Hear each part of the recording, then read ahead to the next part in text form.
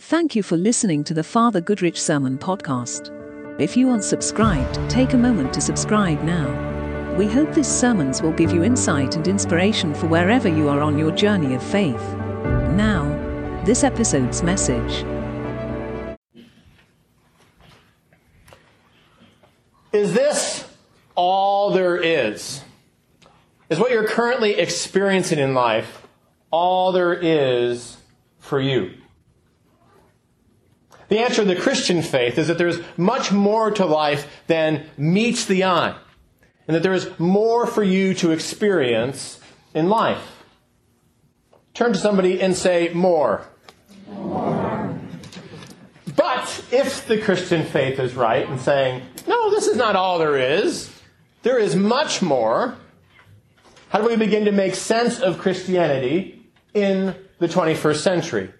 And that's what we've been exploring in these series of sermons. And as we seek to answer that question, is this all there is? We're going to tackle the topic this morning of why God is not an old man in the sky. And this reminds me of a joke. So this young guy from California is finishing up his parachuting lessons. And he has a question for his instructor. And he says, dude, what happens if the main parachute I have, if that doesn't work? And then what happens if the backup parachute doesn't work? How quickly will I hit the ground? And the instructor says, it'll take about the rest of your life. Now, however you think of God, whether you think of God as being an old man in the sky or in some other way, that will have an impact, excuse the pun, that will have an impact on you and the people you care about for the rest of your life. Because how a person thinks about God, or if they spend no time thinking about God, shapes how they do life, what they give attention to, and how they live. Archbishop William Temple put it this way. If your conception of God is radically false, then the more devout you are, the worse it will be for you. I'm going to rewind that. If your conception of God is radically false, then the more devout you are, the worse it will be for you. You are opening your soul to be molded by something else. You had much better be an atheist. Do you know the term God is not self-evident? Lots of people, when they hear the word God, think of lots of different things. For example, in the crazy popular Marvel and DC superhero movies, anyone seen any of those? Okay, just a few though, right? Yeah. The word God is thrown around in a way which has almost nothing to do with how Christians have understood the term. So in those series of movies, for example, you have Thor, who is a, quote, God, or, quote, demigod. Or some people might view Wonder Woman in that same way. Actually, let's just pause here and do a little favoritism contest. If you vote Thor, Wonder Woman, you got to choose one. Here we go. Thor, raise your hands.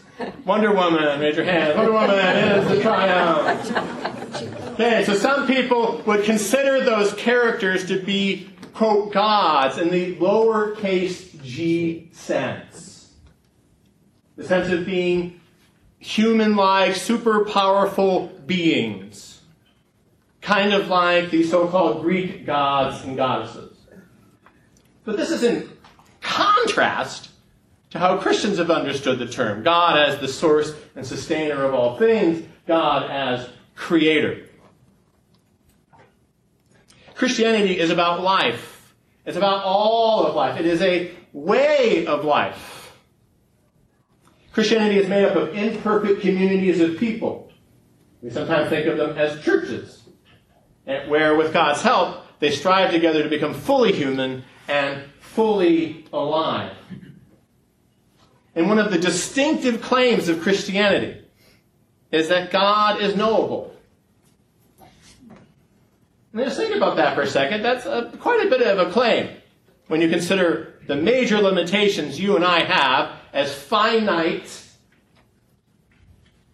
limited human beings in trying to understand an unlimited, infinite God. That's one of Christianity's claims. God is knowable. God wants to be known. And that God has made herself known. Yes, we sometimes say himself known, but God has made herself known in Jesus Christ. If you've ever had a sense of knowing or being known by God, raise your hand. I see lots of hands. Now, if you're skeptical about that claim, if you've got some serious questions about that claim, that's fine. Or maybe you had the unfortunate experience of being hurt by people who supposedly know what God wants them to do, and you've had to deal with that situation. Well, if you fall into any of those camps, you're in good company, because many of us have experienced those things. And we're striving to find a fuller, more gracious understanding of God. A God who, according to the gospel of our own St. John tells us, is love. 1 John 4:8. Let's say that together. 1 John 4:8. What's the verse? God is love. Anne Solomon, who's a spiritual director and psychologist, reminds us of these things.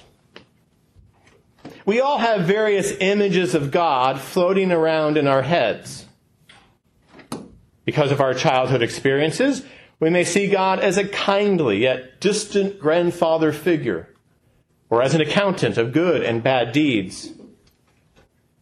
Scripture gives us many images, including God as a nurturing mother, as a merciful father, as a judge, as a benevolent creator, as the Spirit, and as Jesus. No image fully captures who God is. Underline that with a red pen. No image fully captures who God is. Let's say that together.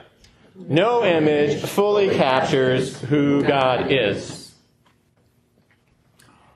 2 9-year-olds, Betsy and Billy, are hanging out at their elementary school over lunch.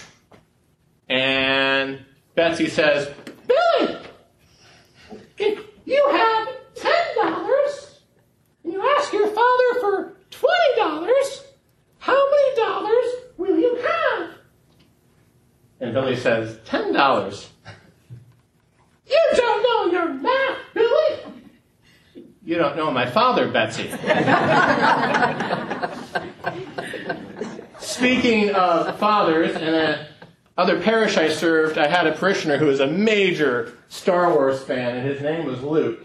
And one day I just could not help myself in front of his kids and his family. I came up to him and I said, Luke, I am your father.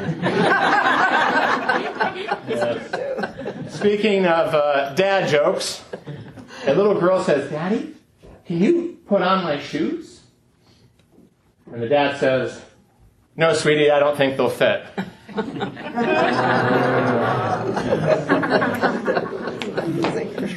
But just as a pair of shoes that doesn't fit properly will cause you pain, and actually if you wear them long enough, they will deform your feet, so having a wrong or unhealthy image of God can deform a person too. And that's why theology is important. Beliefs matter.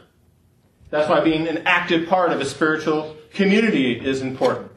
Having the ways we understand God enriched by others, sometimes even challenged by others, is essential. One author put it this way. This way, we don't fall into the trap of thinking God as being only white like us, or black like us, or male like us, or female like us, or as cosmic versions of our parents, or simply as projections of our own psychologies. And this is also why Christians use the Jesus glasses for our particular understanding of God. And in Jesus, we see a God who heals, who forgives, and who sacrifices himself for others. Again, God is love. What's the verse? 1 John 4:8. Question. The shoes you wore when you were 5 years old, do they fit you now? I bet in most cases they don't. And so, thinking of God as an old man in the sky might be an appropriate image of God for a 5-year-old. It's probably developmentally inadequate for a 15-year-old, much less a 55-year-old. But that's why, as Christians and as human beings, we are invited to grow up, to develop, to mature in our faith, in the ways in which we understand God and how we approach the source and sustainer of all things. And that's why I always seek to check our understanding of God with the Jesus classes. And that fact of God is love. God is the source and sustainer of all things. God is the creator. God is not an old man in the sky. Though that image may be helpful to some for a period during their life.